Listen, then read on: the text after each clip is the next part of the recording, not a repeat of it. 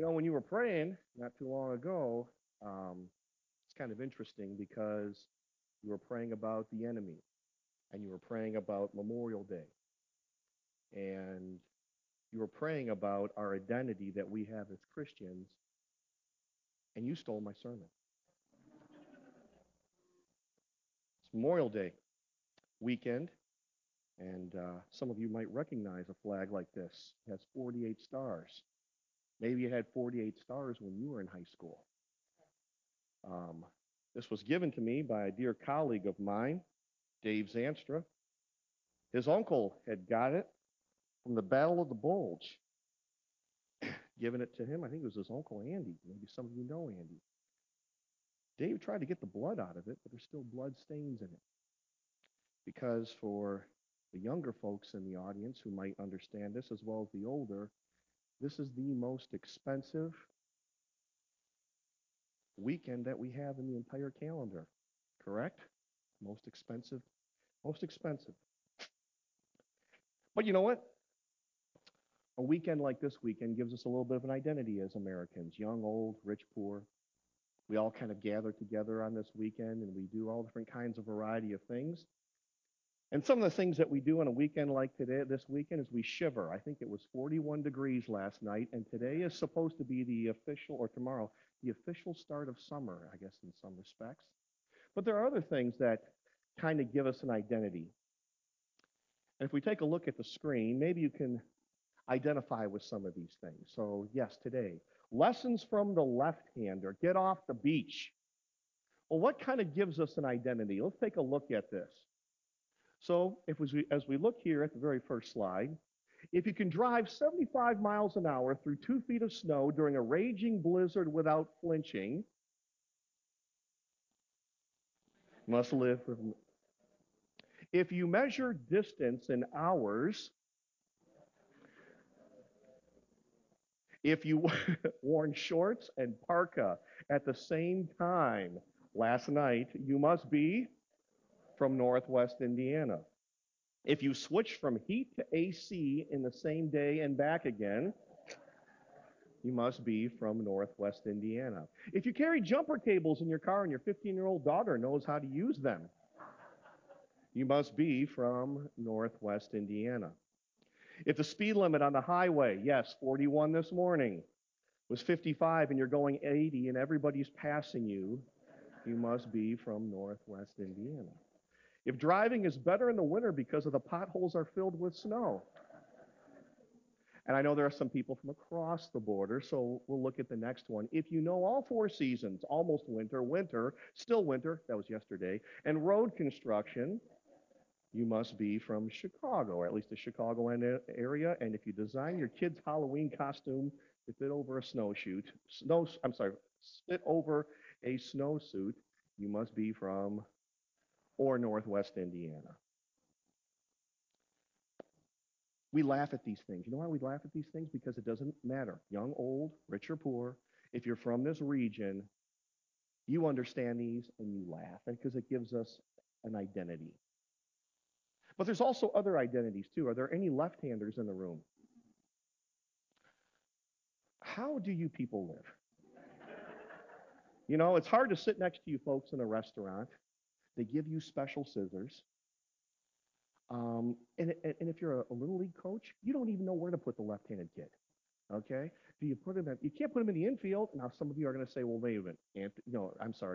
Rizzo, he's left-handed. He can play. Yeah, that's the one exception. But I think about what is oftentimes said about left-handers. We're all born right-handed, but left-handers will say it's the gifted ones that have learned to overcome it. So if we look at this, we've even made special mugs for you folks so that you feel good. But when I grade my students' papers and I walk up and down as I see them taking tests, I see this a lot. Because you left-handers, you write upside down and then you smudge all my tests. And they made a special glove for you folks. That's right, so you don't smudge anymore. Do you have one of those? No? Would you want to get one? Okay. But people of God, What we're to talk about today is not just about left-handers, even though we're going to be looking at a left-handed person. The background of what we're looking at today is about the nation of Israel coming out of Egypt. When they came out of Egypt, God had to create for them a brand new identity. What's going to tie them together? And when God creates this identity for them, he tells them, you're going to go into a new land. And when you go into that new land, you are going to conquer the land and you're going to destroy the sin that's in that land. And remember, the people that are living there, this land isn't theirs. This land belongs to you and you've got to reclaim it. God's requiring you to reclaim that in so many ways we look at today. And I think you said it in your prayer. God, let us reclaim our nation. Let our leaders reclaim our nation. And this nation of Israel, actually, it's not quite the nation of Israel yet. It's all these warlords that are controlling what would become Israel, the new Israel. It's possessed by warlords, tribal kings, kings like Eglon.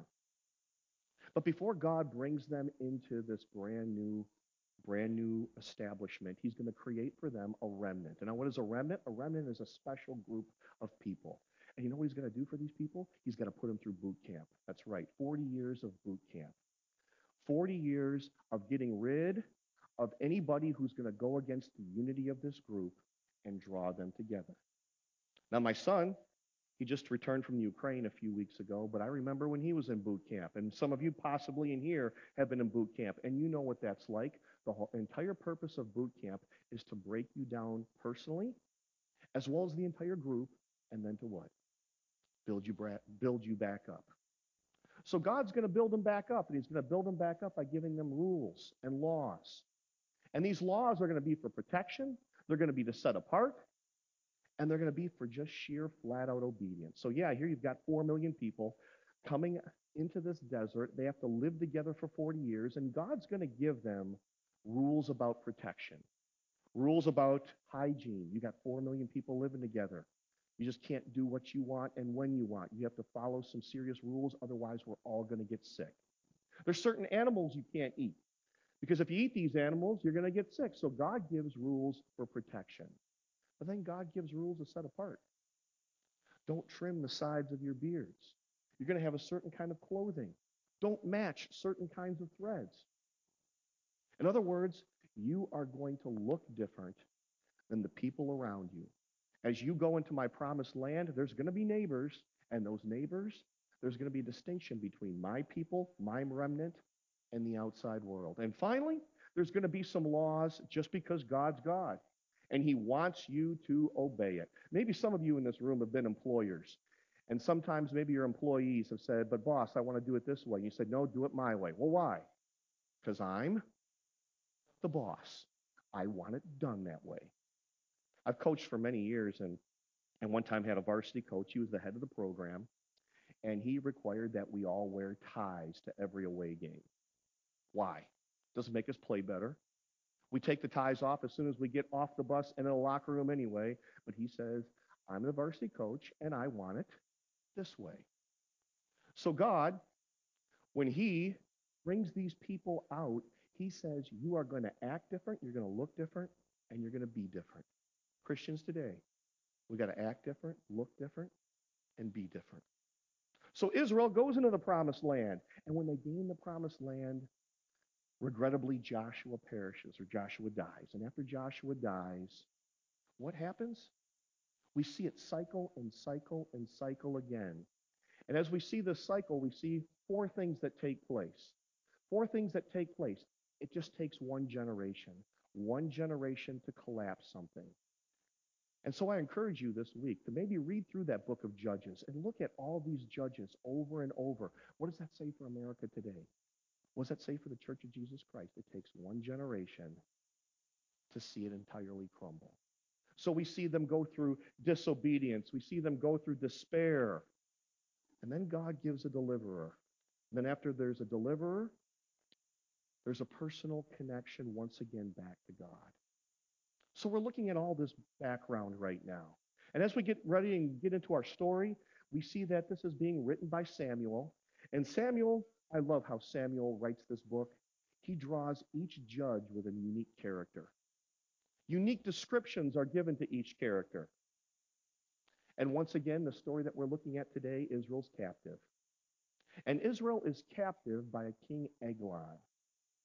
And where Israel's located, if you could advance the slide, I'd like to take a look here at the map. Now, maybe you can't see this map real clearly, but right there in the middle is the tribe of Benjamin. That's the main crux of this story. The entire region's about the size of New Jersey, okay? But where these battles are going to take place here in Judges 2 and 3 is about the area the size of Jasper, Lake, Cook, and Will County. And if we know anything about this entire region here is a major transportation hub for the entire Midwest. We all know that. And at that time, where Eglon was king over, that was a major, major transportation hub. If anything is coming from the east and it has to somehow get to the Mediterranean Sea, it's got to go through that corridor, that mountainous corridor to the Mediterranean Sea. If things have to go down to Egypt, they've got to go through that corridor. Sound familiar?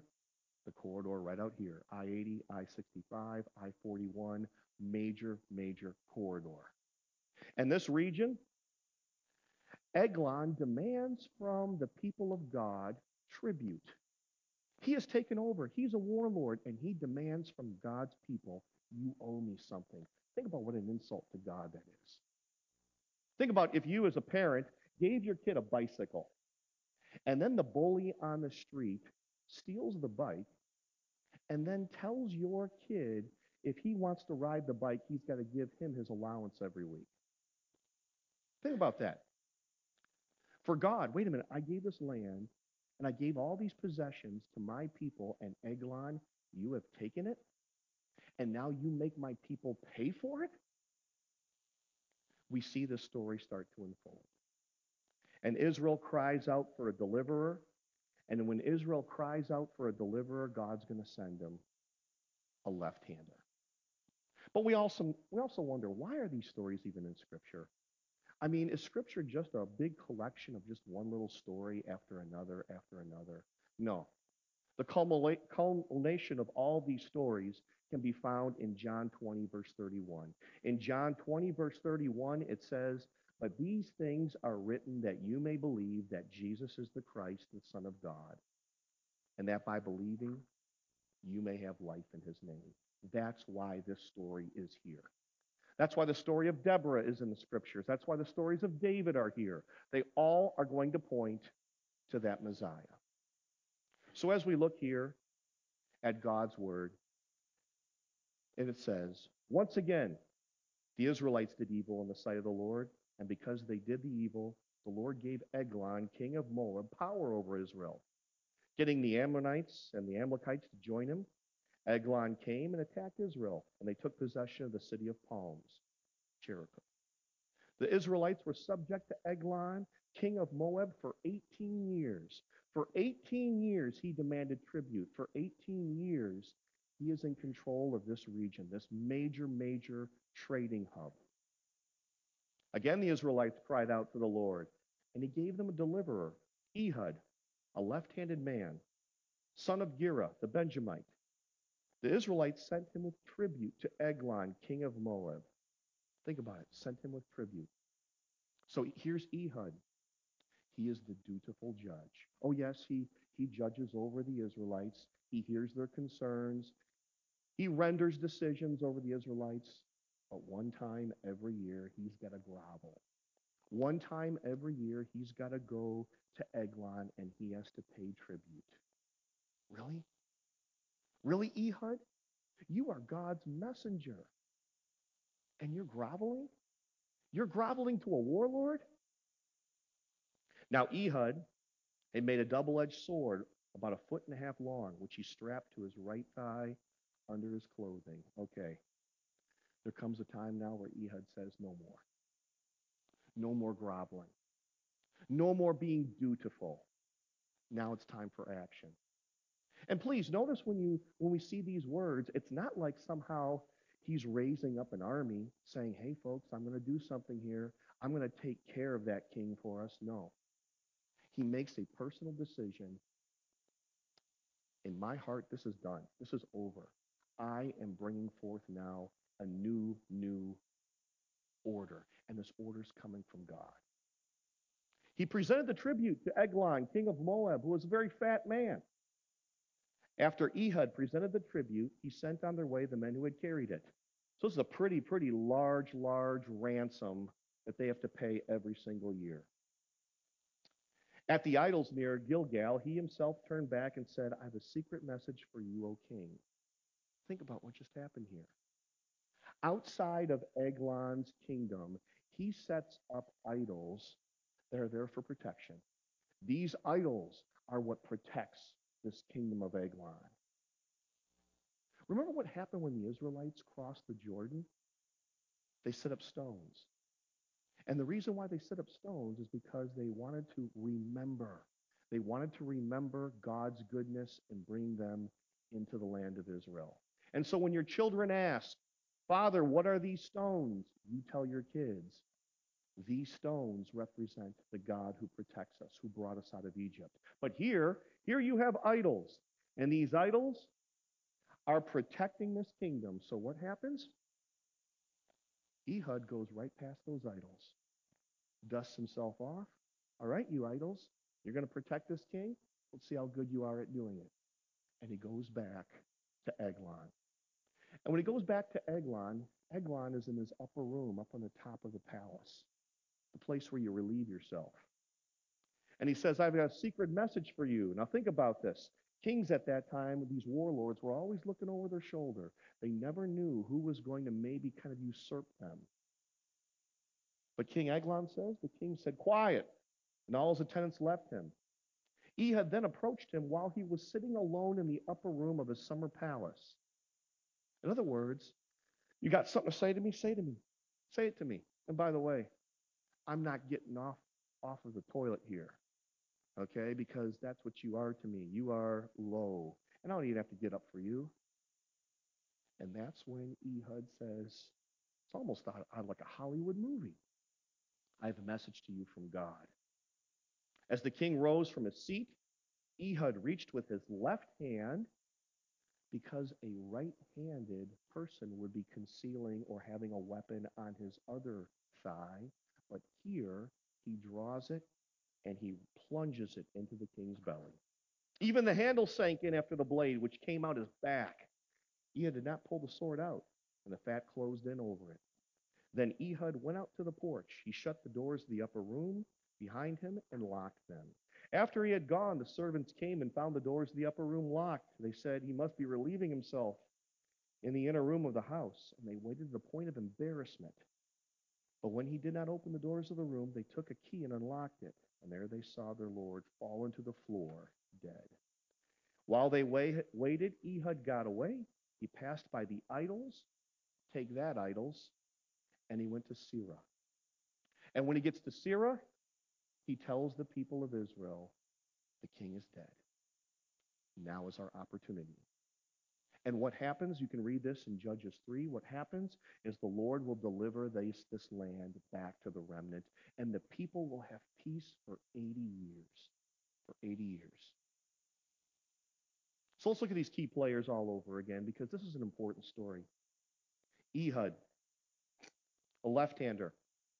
And it's interesting because so often in biblical times, when we hear the names of what these characters are, their names oftentimes identify themselves. And Ehud, interestingly enough, his name meant son of my right hand. But the left hand is going to carry out God's will. Something else about this, he has a unique weapon. And he's also from the tribe of Benjamin. In Scripture, it's really unique. I mean, put it this way, we all know of sports teams out there. There are certain sports teams that live on in our memory. If we think about the 85 Bears, what were the 85 Bears known for? Defense.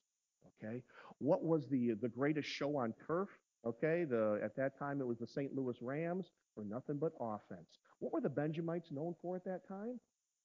For when they practiced and when they prepared, because every tribe had to always train for battle, they prepared with their right hand and with their left hand.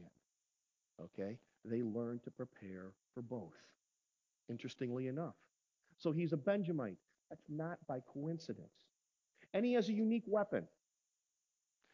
When I was a kid growing up, oh, I love this movie. And you know what? In this movie, there are all these different people who had different weapons. Who wants a lightsaber when you can have a blaster? Right, kids? But in this book of Judges, it's interesting how many judges we see. Shamgar has an ox goad. Jael and Deborah use a tent stake. Samson has a jawbone. It seems like every person in this book of Judges has some special kind of weapon. And for Ehud, think about it, for Ehud, at that time in the Iron Age, it would take a long, long time in the blacksmith shop of forging that kind of weapon. And it wasn't uncommon either for certain warlords to not allow their subjects to own certain kinds of weapons so that they never rise up against them. So for Ehud, when he makes that decision, no more, no more groveling, you got to think about it. Every time he's hammering that sword and fashioning it, it's taking time. Could be weeks. He's got to do it sometimes in which maybe during a thunderstorm, because you know what? As you bang on that anvil, there's going to be a sound made. People are going to be knowing you're doing this. So this is going to be planned. This whole action of Ehud is going to be a methodical, planned out, deliberate action. And then Eglon. Isn't this funny about this unique character? His name supposedly means little calf. But the Bible makes it very clear he's a fat man. And that's unique because he was a mockery to Israel. When God took the people out of Egypt and he gave them that identity, he said to them, you're a family. You are a unified family, and you are not going to allow any person to be a beggar in this entire kingdom. You are going to take care of each other. And what do we have here? We have the people of Israel having to pay tribute. Tribute to a man who can get fat off of the goods that belong to God's people. His largeness is because he has stolen from God's people. That's why he's large. He has taken what's supposed to be for the poor, it's supposed to be for all the remnant, and he's taken it for himself. He's a mockery. And as we said a few moments ago, his idols supposedly protect him. Judges 2 verse 18 says the following: whenever the Lord raised up a judge for them, he was the judge that saved them out of the hands of their enemies as long as the judge lived. For the Lord had compassion on them as they groaned under those who oppressed and afflicted them. So God raises up for us Ehud. And as he raises up for us Ehud, we see the plot unfold again. Just to kind of recap where we've been, we see this deed. We see those deeds of the idol supposedly protecting him. We see Ehud bring the message. I got a message from God for you. He's in the upper room. We're going to do this in secret. And finally, we know what happens to Eglon. He's embarrassed. His entrails spill out. So what's the lesson? There's a lot of lessons. I'm just going to look at a few of them. But I'm sure if you reread the story tonight, God's word will be open up to your heart and mind, and you'll find 5 more lessons. But what are some of the lessons here? Israel has to cut this sin out. We've got to cut the sin out. For Ehud, I got to get rid of this sin. I got to cut the sin out. And then what happens? When Ehud does go back to the people of God and he says, we have a moment here, it's not about Ehud. It's not about, look what I've done. I've taken care of the warlord. Everything goes back to God. The Lord has given Moab, is what Ehud says. And what does that mean for us? That means that we got some work to do. What does this also mean about my God? You said it in the prayer. Go up against my God, and you'll lose. People of God, think about that. We know that in the book of 2 Peter 3, verse 3, it says, above all, you must understand that in the last days, scoffers will come scoffing and following their evil desires. We know that's coming. We see that today. We see that in the newspapers. We see that in the media. We see that on cable TV. We see political elites. We see financial elites. We see big tech elites, and all they do is make fun of God. They scoff at God, just like Eglon scoffed at God. And what we have to realize is that someday those scoffers will lose, and they just won't lose. Like Eglon, they'll be embarrassed. I've coached a long time, 30 plus years. It's one thing to lose to a team that's good, that's just better than you, that worked harder than you. But it's another thing to get embarrassed. And when Eglon, when his entrails are spilled out, and the stink and the aroma, and it's a horrifying, and now they come in and they see him, that's the message from our God. The message from our God is, you don't own the remnant of Israel. You don't own the remnant of Christian people in this world. No, devil. You don't own this. In fact, if you are with Satan and you're those scoffers, you will lose and you'll be embarrassed doing it. This guy, Eglon, he had no moral accountability. Nobody ever told him no. Maybe we know some people who never ever get told no. Those political elites, financial elites in our society, the big tech elites, they've got so much wealth and influence, nobody ever tells them what? No. So that means we've got some more work to do. Ehud for us is a Christ-like figure. So many of these Bible characters were Christ-like figures. Think about this. For the next 1,000 years, children will ask their mothers and fathers, will the Messiah someday be like Ehud? I'm sure a father and mother would say, yeah. The Messiah is going to have the courage of Ehud. The Messiah is going to have the temperament of Samuel. The Messiah is going to have the compassion of Esther, the heart of David, the wisdom of Solomon. The Messiah is going to have all of these characters and so much more. And when that Messiah comes, that Messiah is going to tell us that we got some more work to do. And that's why when we think about Romans 8, verse 31, if God is for us, who can be against us? Because these stories are here in Scripture that, as we said 20 minutes ago from John 20, verse 31, but these things are written that you may believe that Jesus is the Christ, the Son of God, and that by believing, you may have life in his name. So get off the beach. Get off the beach. What?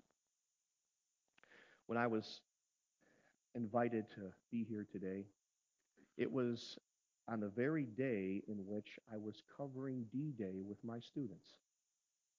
I found that unique. Hope has invited me to come and speak on their Sunday service, Memorial Day weekend, and I just happen to be teaching D-Day today. And next Sunday, it's going to be the 6th. Next Sunday is that anniversary of D-Day. And I think about D-Day.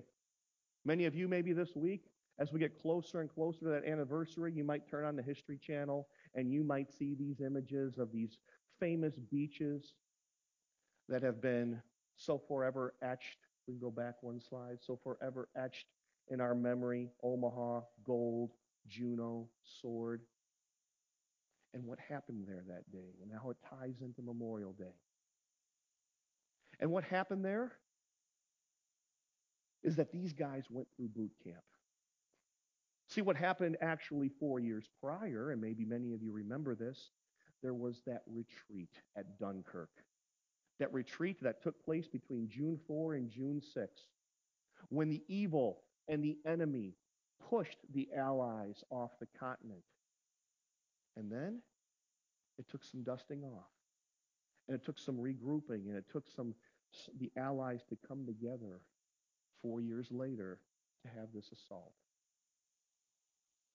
And when we think about us in our own lives, we oftentimes have been through that spiritual boot camp. And now it's time, as you said in your prayer, for us to take on the enemy. It's for us to get on that beach, to be like Ehud and to say, enough's enough. To be like Ehud and say, you know what? I've been dutiful. But now I've got to go on the attack. And the only way that those guys there in 1944 were going to take that beach is to get off the beach and up onto the dune. Some hid behind those hedgehogs, those big steel barriers, and they shot a little bit at the enemy, and they kept the enemy a little bit occupied. But that doesn't take the beach. Maybe some of us in this room, Hope Church, maybe some of you do that from time to time. You take a couple shots at the enemy, but then you play it safe behind what's comfortable. But that doesn't take the victory. It keeps the enemy occupied a little bit, but it doesn't take the victory. It doesn't get up that beach. You know what takes to get up that beach? It doesn't take Pastor Andy. Pastor Andy, there was plenty of lieutenants, and there was plenty of sergeants who said, guys, follow me up that beach.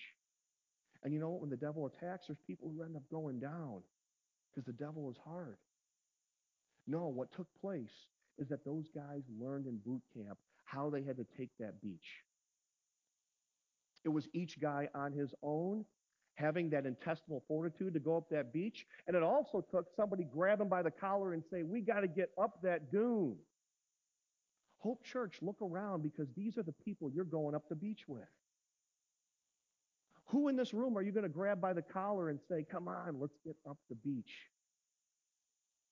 And maybe you've been like Ehud far too long, as I've said already, sitting back. Maybe there are things you should have said in the school board room that you didn't.